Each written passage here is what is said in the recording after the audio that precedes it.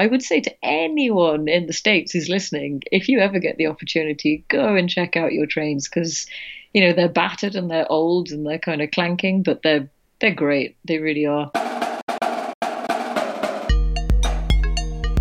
Welcome to Deviate with Rolf Potts, where I talk with experts, public figures, and interesting people about fascinating topics that meander off topic.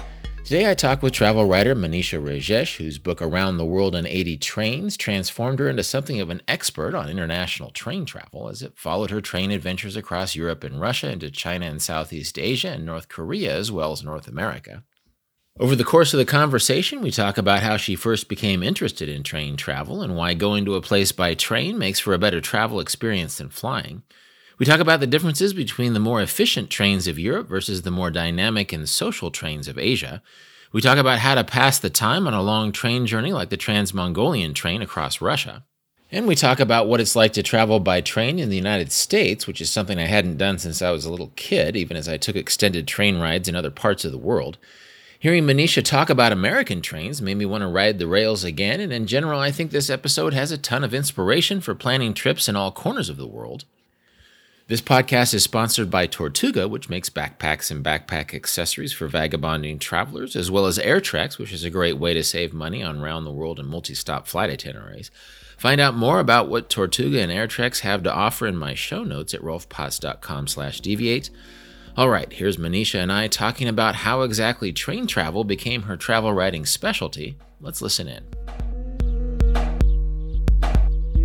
You have written 2 books about train travel, the most recent of which is called Around the World in 80 Trains, which is literally just that. And I'm curious to know, trains are kind of an old transportation technology, and you've written 2 books about them. What sparked your interest to begin with?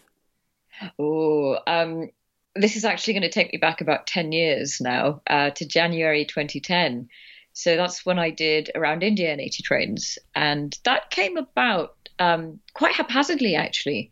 I was working at Time magazine a couple of months before I set off, and I was reading an article which was about how India's domestic airlines could connect 80 cities.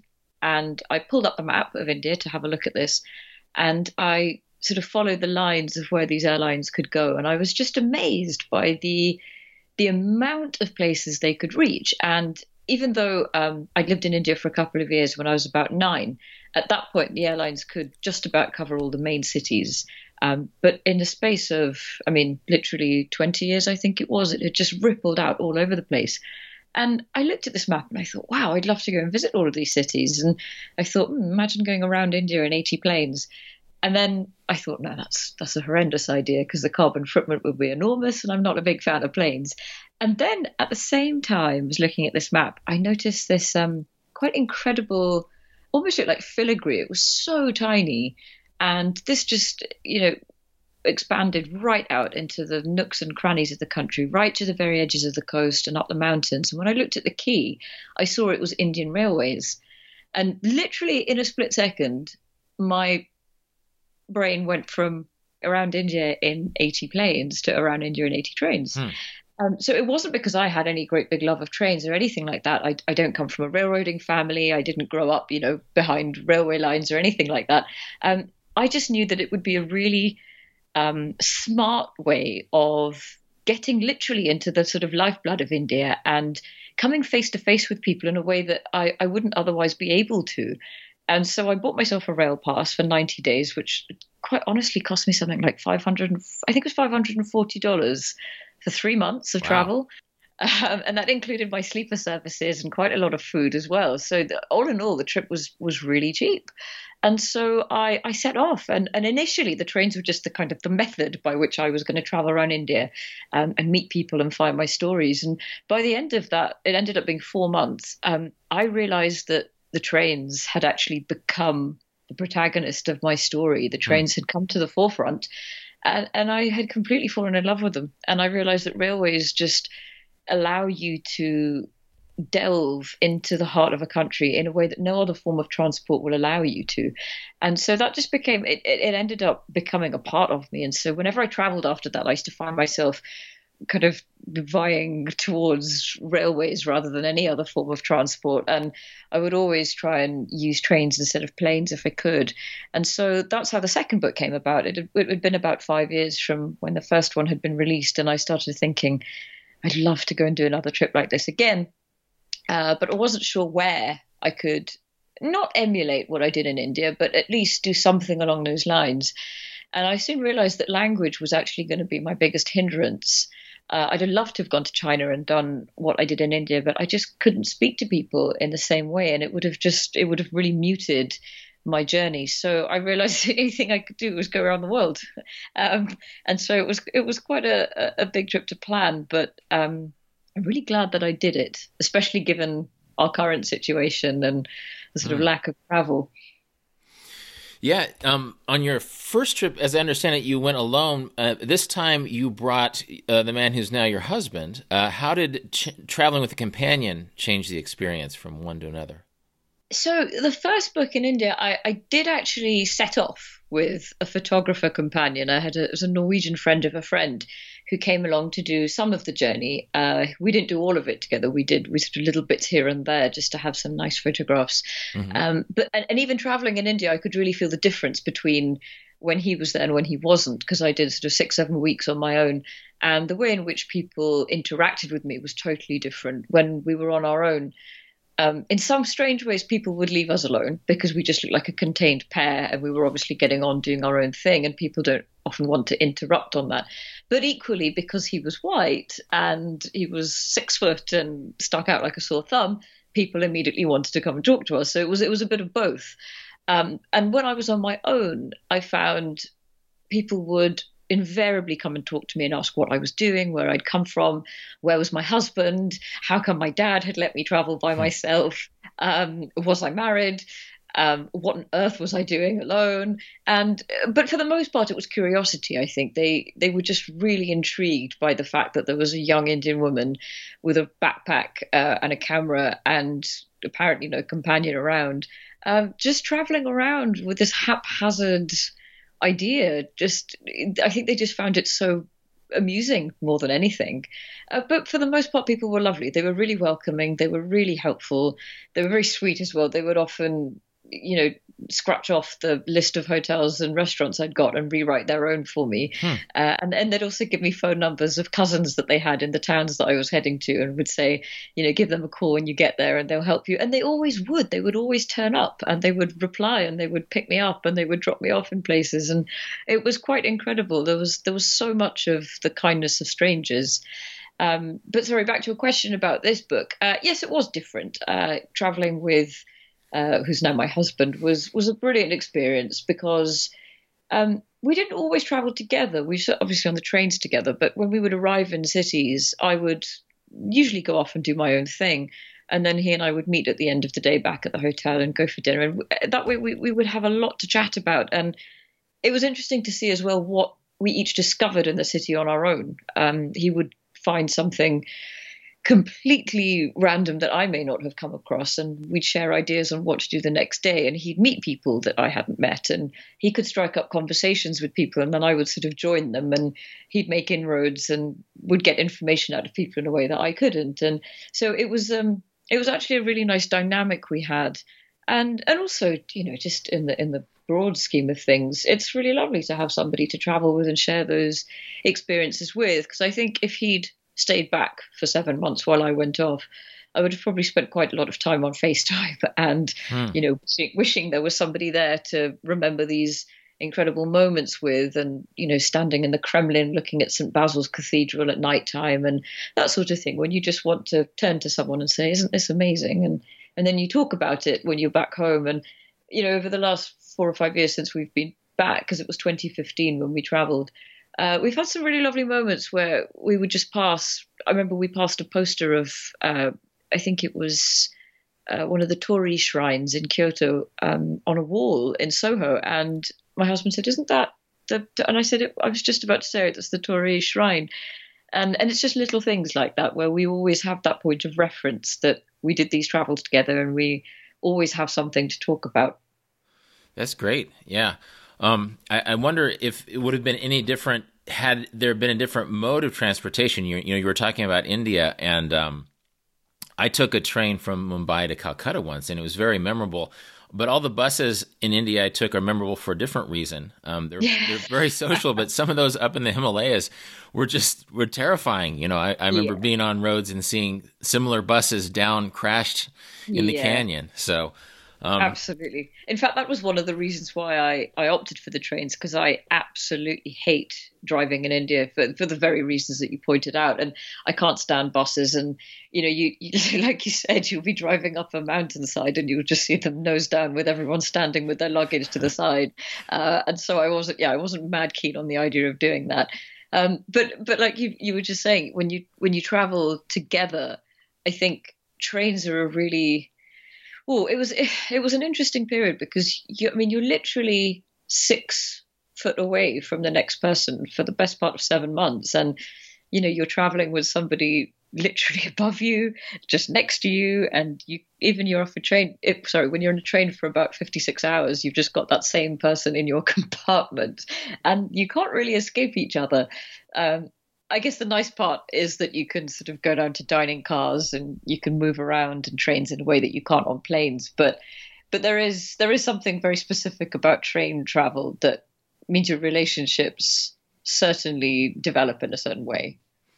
Well, I grew up with sort of a romantic idea of train travel, especially in Europe. The idea of the Eurail paths when I was a teenager in the 80s seemed so appealing, but actually, the Europe portion of your book is quite small. This is one of the things that people have often mentioned, that the first chapter is quite condensed. And like you said, I had a Eurail pass, which could have taken me to 28 different countries in 28 days.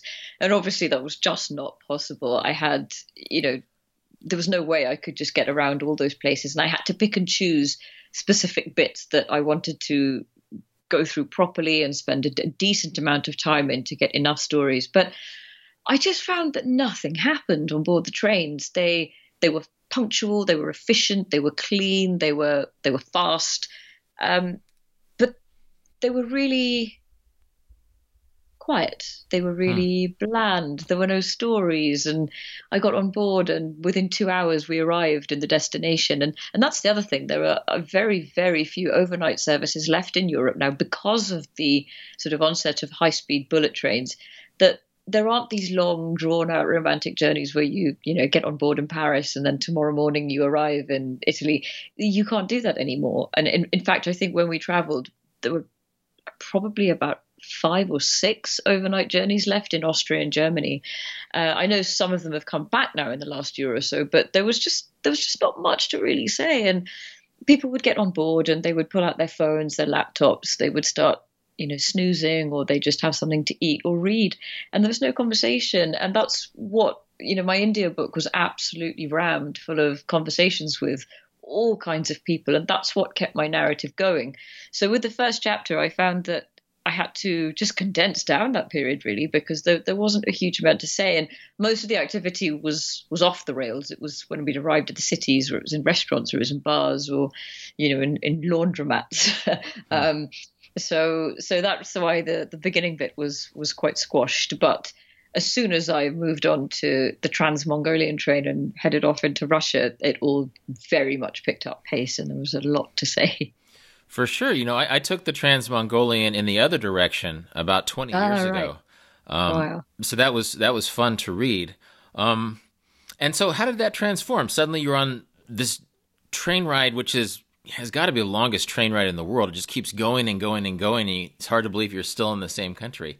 Yeah. So the Trans-Siberian is actually the one that goes from Moscow to Vladivostok, which I don't know if that was the one that you took. But I took the Trans-Mongolian route, which breaks off halfway through. So you go through Ulaanbaatar in Mongolia, and then it dips down and goes through China and ends up in Beijing. And that was the one we decided was the best option, because from there we could then have a lot more options for onward travel. So from Beijing, we went all the way down South China to Nanning, across the border into Vietnam, and then carried on all the way down Vietnam and across down to Southeast Asia. So, gosh, this journey, it was, I think, the first leg. We boarded at Monday morning at around 8 o'clock in Moscow, and Friday morning at about 5 a.m., I think, we were still in Siberia, but we had arrived in Irkutsk. So it was 4 nights, the first leg. And I think most people split up the journey because it's just way too much to be doing 9 straight days. And in fact, a lot of people after Monday, when we boarded, had hopped off already by, Tuesday, Wednesday. They'd got off in Ekaterinburg and different cities to have a nose around and then hop back on. But because of our timetable and the connecting trains and visas we had, we didn't have that luxury. So, yeah, we hopped off in Irkutsk. We went on an absolutely magnificent steam train around Lake Baikal called the Circumbaikal Railway. And then we spent, I think, maybe 2.5 days there and then hopped back on. Carried on to Mongolia, spent 3 or 4 days there, and then got back on and finished in Beijing. And I think in total it was about 12 days maybe for the whole journey. But I think that journey for me really had the most, that was like a kind of, it was like traveling in a hinge in the earth. I think I described it in the book, because it really was that connecting between East and West for me, where you can actually see the changes between both sides, where you just spend at least 2 days crossing through this incredible part of the world where there's just nothing but trees and trees and trees.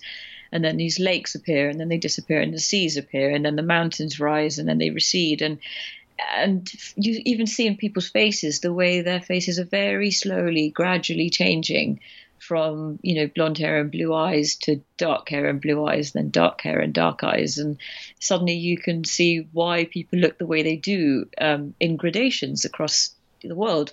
And I think that's what I love most about train travel, is that, if you fly, you literally have taken off from Moscow and land in Beijing, and you can see the food is so distinct on one side and the people are so distinct on another. But when you're on the train, you see that merging, you see the melting point where it all merges into one at some stage and then gradually sort of peters off into something else. And that's why I think that train journey particularly was a really special one. Obviously, it was more interactive than these more efficient European trains. Did you have any strategies for meeting people and talking to people? No, none. It was the only thing we did was download an app which had a Russian translate on it. And that was the key thing that we did, which helped us sort of chat to people in our compartments, but nobody spoke English at all. And I was a little bit taken aback because I expected some people to, and I knew that, the Trans-Mongolian's quite a reputable service that loads and loads and loads of English people take, or English-speaking people. But what I didn't know was that we'd been booked onto the domestic service that most Russian people take. And the Rossiya is actually the sort of fancier one that most tourists hop on. But we weren't on that. And that was absolutely fine by me, because I quite enjoyed traveling the way that regular Russians travel, and didn't want to be in these plush sleeper seats with flat screen TVs and all the amenities. And it was a lot more fun to watch people travel the way that they do every day. But we were really lucky. We had a very sweet lawyer who was in the compartment next to us, and he was bilingual. And he was incredible because he'd never been taught English. He just taught himself by watching American TV shows. So he had a quite strong American accent. But he was fluent, absolutely fluent. And he popped into our compartment when we were about 2 or 3 hours into the journey and just said, "Have you got a problem?"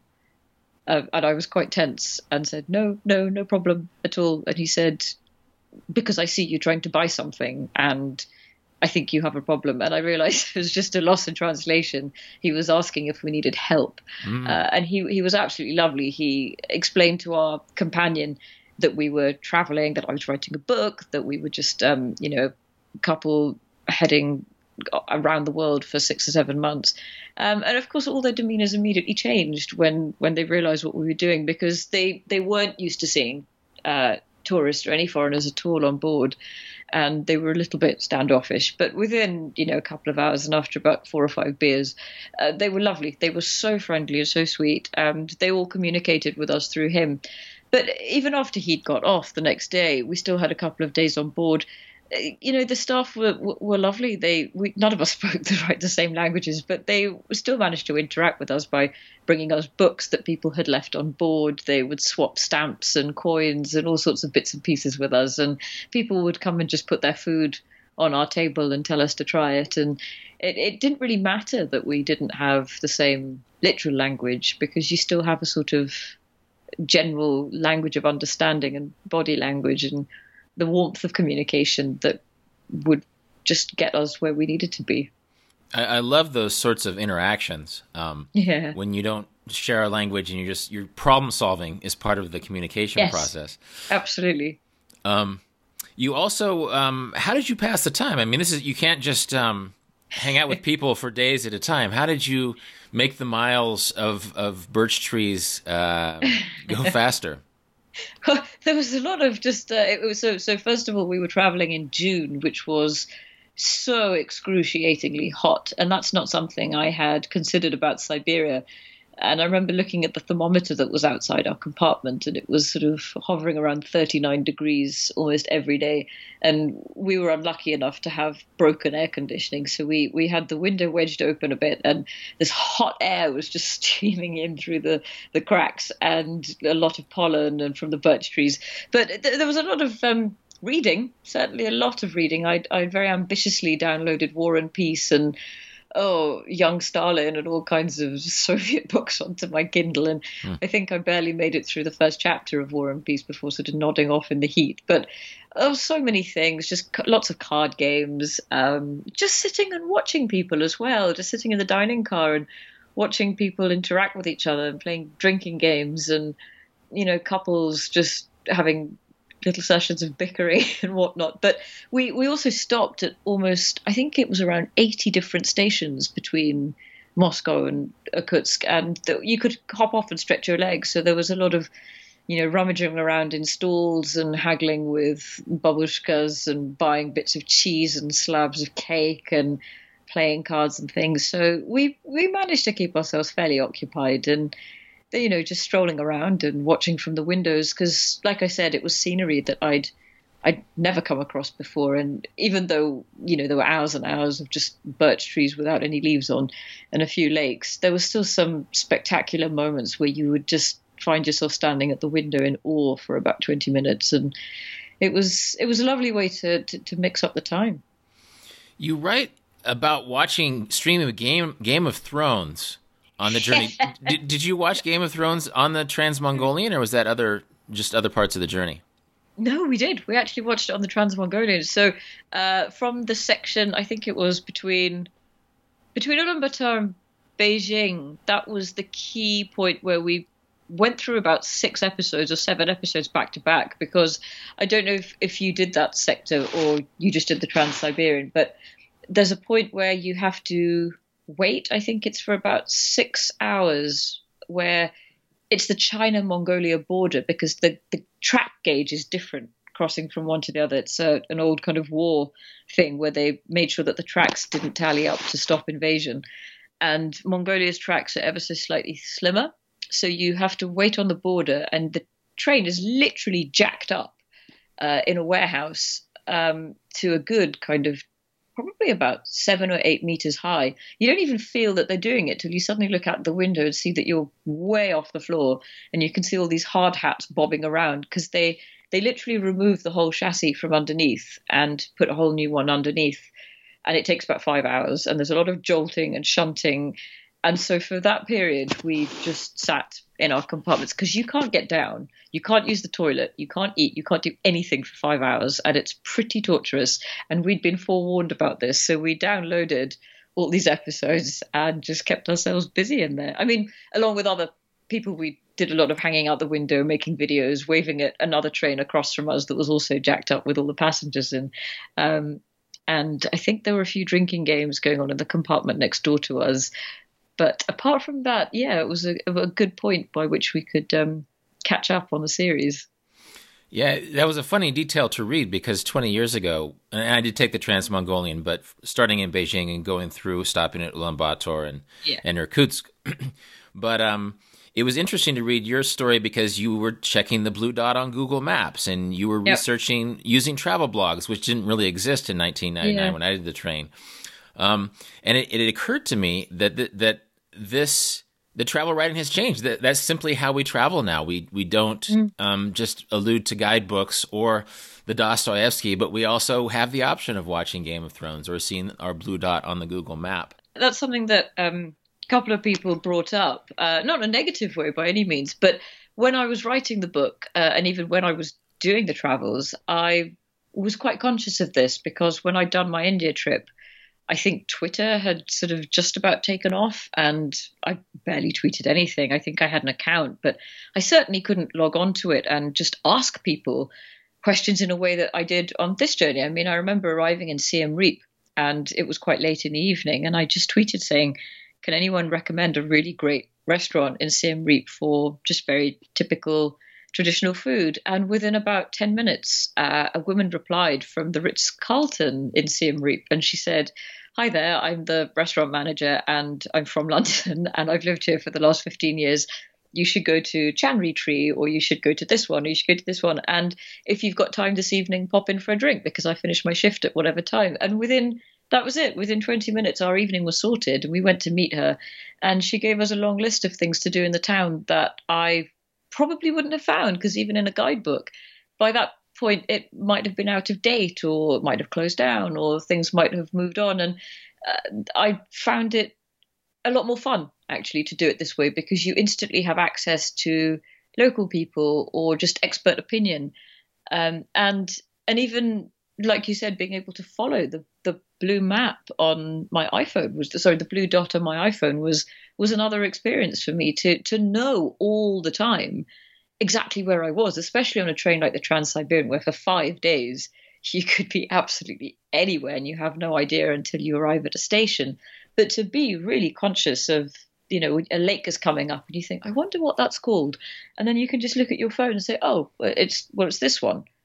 And to know instantly what's going on and to be able to download apps to talk to people, translation apps, or to look things up from 1 minute to the next. And so when I came to write the book, I wrote in all of this because it would be completely disingenuous to pretend that that's not how we travel now, because we all do. We use Instagram, we hashtag stuff, we pinpoint things, and we're all connected with people in a way that we really weren't before. And I think just for the sake of wanting to travel in an old way with maps and compasses and guidebooks is absolutely fine. There's nothing wrong with that. But I didn't want to pretend that we don't have all these resources at our fingertips. And I wanted to see how my travels would change for good or for bad by using all of these things that we had available.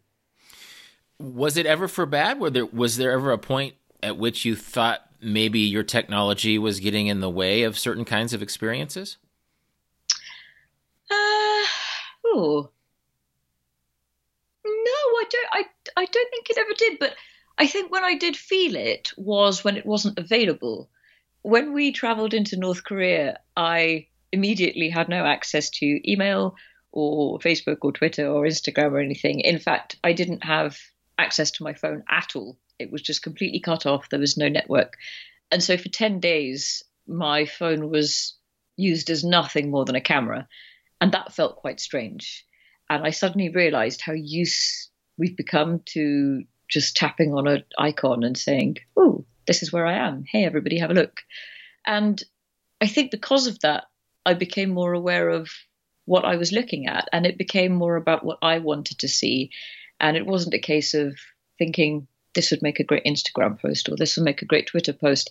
And it made me so much more conscious of what we actually look for when we travel. And are we looking at these things through the eyes of what our audiences want to see, what we think our audience wants to see, when you don't have one? And for 10 days, it was just about me and what I wanted to see and the people I wanted to talk to and collecting the photographs that were of interest to me at that point. And it felt a bit more like the old days of travel, where you're literally just note-taking and it's just, you're just there in that moment. and there's nothing else around you or distracting you but the moment of where you are, who you're with, what it smells like, what food you're eating, and documenting all of that. And again, in China, I felt it when, as soon as we arrived, I tried to get onto WhatsApp to try and contact a friend who was supposed to meet us in the lobby of our hotel. And of course, I couldn't use it. And I had to download WeChat and use WeChat instead. And I couldn't access my emails and the VPN wasn't working. And I just suddenly felt cut off and realized how reliant we are on all this technology and how resourceful we have to be when we don't have it. And in some ways, it was so much more fun to not have, the constraints put on you, knowing that you've got to meet someone at a certain time and you can just WhatsApp them and say, oh, I'm going to be a bit late. When you couldn't do that and you knew you had to meet someone at 4 o'clock and there was no way of telling them I can't be there. You just had to be there on time, picking up a landline and calling someone and saying, I'm going to be there. And then you can't do anything in between. I think it makes you a lot more conscious of other people's time as well. And I think just behaving a bit better. It feels like this could almost be a travel book for some future generation, like Around the World Without a Smartphone, right? Without a smartphone, yeah. And that helps them see a kind of time travel of what it was like to travel before we had all these... all these gadgets and gizmos. Yeah, for sure. Well, you talk about how things slowly changed culturally as you went from west to east. As you left the Trans-Mongolian train and you took a series of trains through China and then later Southeast Asia, how was that experience different? Asian cultures are sort of known to be a little bit more communal. Does that translate into the train experience? Oh, yeah, 100%. In fact, comparing the first month that we'd had in Europe and then what it was like for the next 2 or 3 months was, the distinction is so stark that they're just amazing Asian trains. I mean, I think I described it in the book as, Asians just aren't able to sort of differentiate between a kitchen and a living room and a train, and everything just becomes one. And I love that about Southeast Asian trains and Asian trains in general, I think. It's so communal. It's everybody is just so at ease, and you share food and you share stories, and there's no sense of personal space. Everybody invades everybody else's, and you don't board one of those trains and expect to be left alone. But I think that's what I love about them. I love the fact that people are very much involved in each other's business. You can hear everyone else's conversation. It's not considered rude if you just join that conversation. And the nice bit is you can just wander off and leave that conversation whenever you want to. People swap food. People advise each other. You trust people implicitly in a way that I just don't think you do anywhere else. I mean, when you're traveling, you sort of throw caution to the wind anyway, and you do things that you just wouldn't necessarily do at home, like riding around on the back of a moped with no helmet and with no flip-flops on and that sort of thing, which you definitely wouldn't do at home.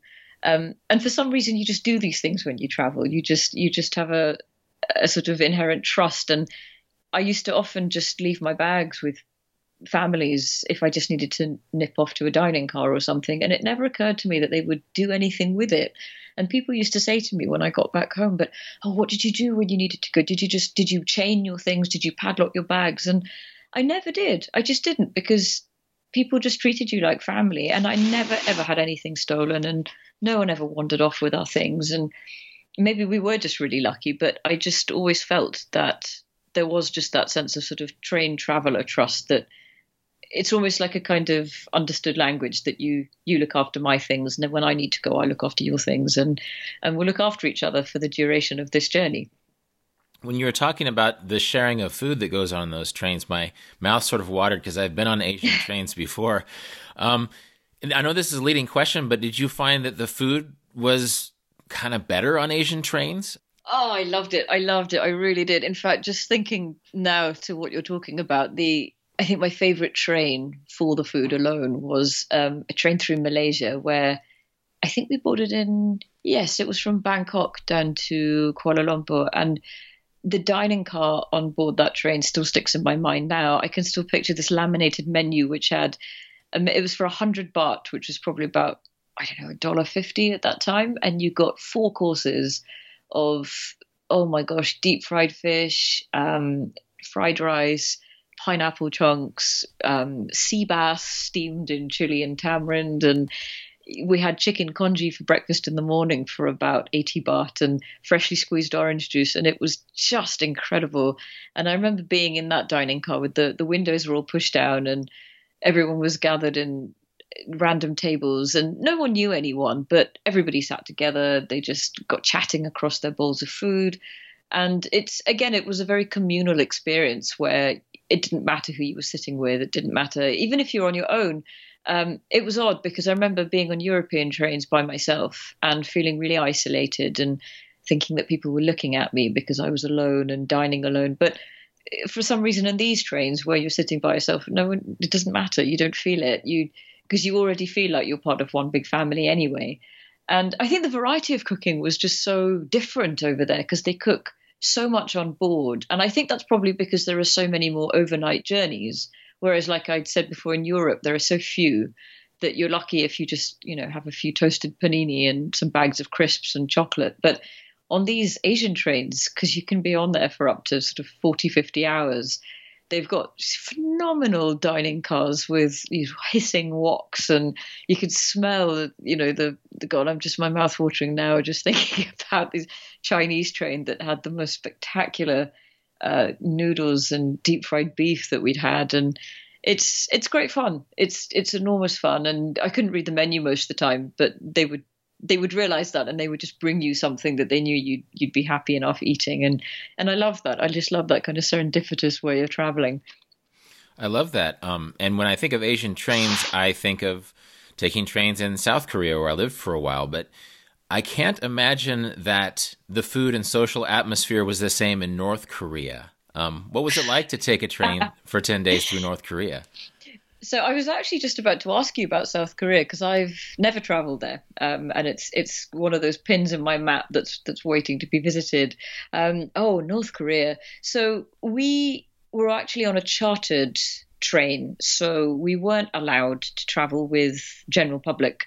Even though we certainly went through the same train stations and our train parked up against theirs and we could have a look inside, we weren't allowed to travel with people. But then again, no one speaks English, so we would never have been able to interact with them and share stories or chat in the same way. But North Korea was a 10-day journey. It was a specific train expedition that was put on by a British company, because I didn't even know before I went that you can travel in and out of North Korea quite easily as a tourist. And this company that I went with, I think there are 3 based in Beijing that do tours up to 100 a year. And this one happened to be a train tour, which is why I decided to go on it. And it took us out of Pyongyang and right down to the south of the country and then back up the east around the coast and then back to Pyongyang. It was a very unnerving is probably the word that I would use, because I think with any other country I've ever traveled to, I've always been able to read books about it in advance, and I can read books while I'm there. And if I see something during the day, I can ask someone, what is this? What am I looking at? Why is this like this? What is this food? When did this come from? But while you're there, you can't do that. You aren't allowed to take books into the country. You can't take in anything. I mean, you could take in something that was propaganda written about the Kims, but it's very unlikely that you would want to do that. I mean, you can certainly buy myriad books about the Kims while you're there, but you're not allowed to take in any kind of book that's not about them. You can't chat to anybody that you just bump into on the street. You are only really allowed to ask the guides polite questions, nothing to do with politics, because it's incredibly awkward for them. And you don't want to get them in trouble with the other guides if they're overheard saying something they shouldn't say. But also you don't know how much they know. Some of them may know a lot about what's happening. Some of them may know nothing, which is unlikely. But because their media is so controlled and they only have a kind of intranet system, they don't have access to the kind of material that we do. Some of our guides were actually reading the BBC News off our American guide's phone. So they obviously do pass information around each other, but the sort of exterior is there, that it's maintained and you don't break it and you don't ask people things. So it was almost suffocating towards the end of the trip, because your instinct as a journalist and a travel writer is to want to say, what am I looking at, and why is this like this, and when did this shop come up, and why are they selling this bizarre furniture, and who on earth comes here? But you just can't find out the reasons behind any of this. And it becomes very frustrating when you're constantly walking around in almost a bubble of confusion, because layered upon that is the fact that they are trying to offer you a vision of everything being wonderful, and we are, so powerful. We've got lots of food. We're very prosperous. And you know that that's not the case. But you're always trying to look in between the lines and read what's going on. And it was just a very complex experience, because you always wonder if you're projecting, and you wonder how much you're being taken in. And so it was a really interesting process for me to look at it, not just as a journalist, but just as a sort of everyday traveller, and wonder what it is that you're seeing, and what will be there in a few years' time. Because I think with a lot of countries, you know that they're undergoing changes, and you can predict how they might be in about 10 or 15 years' time. But this is one of the only places I went to where I genuinely came away with no idea about where that country will go, what will happen to its people, and when the regime might be brought down, because it seems very watertight. And I had absolutely no kind of foresight as to what will happen. And that was a very strange feeling to have as a journalist. Was it ever enjoyable? Is it the kind of trip you would recommend, or was it just sort of a curiosity journey? No, for me, I found it very enjoyable, and so did the other people on our trip. And that was the other thing I was curious about, because I was the only journalist on our trip, and I wasn't even supposed to be there as a journalist. And so the 14 other people who had just signed up to the trip had no idea what I did. They just thought I worked in marketing or something, and they were all just tourists. There was a couple on honeymoon, which I loved, and there was, I think, a businessman from Canada. There's a few people from England, a couple of Americans. One was a veteran who'd come across to just sort of set his own feelings to right. He just said, I have really strong feelings about the Korean War, and I just wanted to come back and reassess my own relationship with it, because he had a friend who'd been there who'd been taken prisoner, and he promised to go back for him and take photos there. And each person had their own reason for wanting to go. And I think it was definitely a combination of curiosity, and some people wanted to go back with some great dinner party stories. And for me, it was never really about that. I was just very, very curious as a layperson as to what this country was really like, because, we all read different stories about it, but I wanted to know how much of that really felt like that when we went there. And often it didn't. I mean, it really didn't. The guides were very sweet. They're very friendly. They were very fun to chat to. They do these trips all the time. They know what they're up against with travelers wanting to ask them all sorts of things. But it's also a really beautiful country. And as soon as we come out of Pyongyang and gone into the countryside, I don't know why, but for some reason I was really taken aback by how naturally beautiful it was. And I don't know why I found that surprising, because most Asian countries are really stunning and the countryside is glorious. And this was no different. In fact, almost more beautiful in some of the cities, because they have so few factories that there's no pollution, and the sky's always bright blue. You could see so much of the city, the orchards and farmland, and just gorgeous, absolutely beautiful place. And, rivers and rapids, and you can even go skiing up in I think it's Mount Kyumgang and Mount Mohang, and it's a beautiful place. It's really gorgeous, and also really, undisturbed, I guess, and but also incredible to walk around and see posters of sickles and scythes and propaganda that's still, believed and watched and lived. And it was a really fascinating place to be, and I did enjoy it. I did enjoy being somewhere where it was up to me to take what I felt from it, and no one else was there to try and tell me something different. And I genuinely felt quite honoured to be able to go there while while the country's still open and while it still accepted people, and to feel a little bit of history, to feel like you're a bit of, you're watching history unravel. And there's almost nowhere in the world that's still like that. So Yes, I absolutely would recommend if you're the kind of person who is curious and not just for the sake of going and, performing various antics that are going to get you arrested. You have to be respectful when you go. And I think if you do take issue with the way they do things and the human rights abuses, you have to really question yourself before you go and ask yourself if you're willing to abide by what they expect, because you can't go if you don't want to do that. And I think you do have to be respectful of that and say, if I'm not going to be okay with this, then I'm just not going to go. But I would absolutely recommend it to anyone who really does want to go somewhere different and experience something that you will never see anywhere else in the world, I think. Yeah, it's interesting to hear about that time warp aspect of North Korea. And just because I think, as you indicated, travel can sort of be an indicator of where things are going, to sort of push your received expectations against how things really are in the country. And one place that you went is North America, where I'm from. And it's funny that I've taken trains across India and Russia and Morocco and Egypt, but I think it's been since I was 7 years old since I took a train across the United States. And so this might be the most educational part of the interview. What was it like to take trains across Canada and the United States? It's really funny. I thought you might ask me about that. In fact, I think every American interviewer I've spoken to has said the same.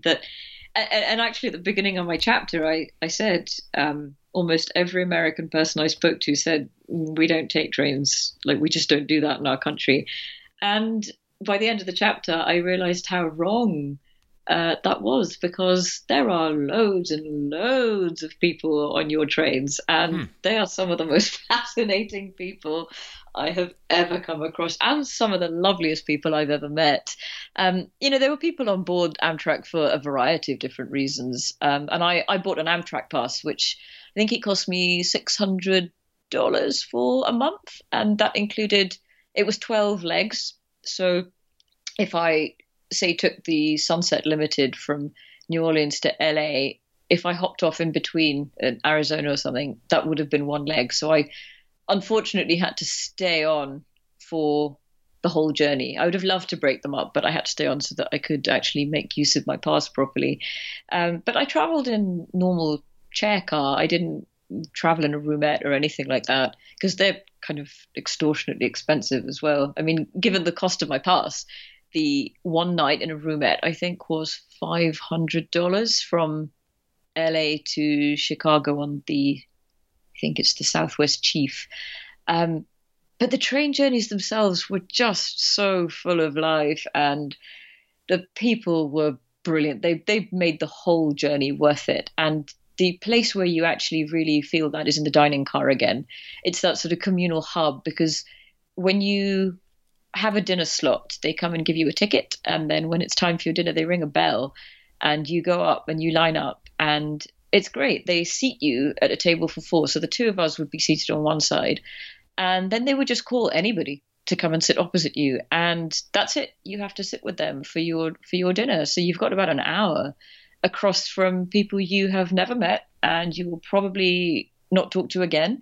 But you are literally brought face to face with people that you would never, ever have had a conversation with in your life. And I absolutely loved that about the trip. And, one morning we had pancakes and maple syrup and turkey rashers with a girl who had fled her home from Staten Island. She'd gone to live in Houston because she just decided she hated her life. She hated her school friends and she wanted a break. And she went to Houston, and then she was on her way to Joshua Tree to go and meet some friends because she was escaping a boyfriend. So she was sitting opposite us with a dad who was on his way to his estranged daughter's wedding in California. And they struck up quite an interesting friendship with one another. And we later passed her crying on him about her boyfriend. And then a couple of days later, we were sitting opposite a German Baptist Brethren couple from Ohio who were wearing braces and, traditional outfits with bonnets. And he was so sweet, the gentleman, when he said, we like being on these trains because we get to meet people different from ourselves. And I remember thinking, yeah, likewise. And it was just a wonderful experience to be able to chat to people that, like I said, we would never, ever cross paths with in our lives normally. and to hear their stories. And I got to chat to a very sweet couple in their late 80s called Benny and Louise, a black couple who were sitting in the dining car and told us that when they were kids, they could never have imagined ever being able to sit in that dining car because their memories were being shunted to the back of the train when they were children. As soon as white people got on board, they were then moved away and hidden. And she said, this is not something that we ever thought we'd be able to do. And it astounded me that that could still have happened in our lifetime. And these are the kind of stories that I picked up on board. But aside from just the personal interactions, the Amtrak panoramic cars have got some of the most spectacular views of the country. And for a lot of the time, I used to just sit upstairs in the dome car. There are people sitting there with guitars, people would be having sing-alongs, people playing cards, and some people just sitting, staring out of the window with a beer. And it was lovely. It was really lovely to see a lot of retirees who'd said that they'd always wanted to do it together. And a lot of them were literally going through, their own states because they said, we've never done this. We've lived here for 40, 50 years. And we've never done this. And we always swore that we would. A lot of students who just found it an easy, cheap way to travel around. A couple of people who had their driving licenses taken away from them, who had no other method of transport, but just so many interesting people. And the one thing I understood was it's a sort of common misperception that Americans don't travel. And I remember chatting to a dad in Minnesota who said, it's not that we don't travel, it's just that we don't really have the opportunity because we have such little annual leave. And by the time we have managed to get a flight and fly across to Europe and then have a week there and come back, that's like half our annual leave gone. And it was quite humbling for me to understand that and see how naive people are outside the US to that, because we, get 28 to 30 days a year and really take that for granted. And this dad was very sweet. He said, at least this way, I don't have to drive. The train ticket for 4 of us costs the same as my tank of petrol there and back.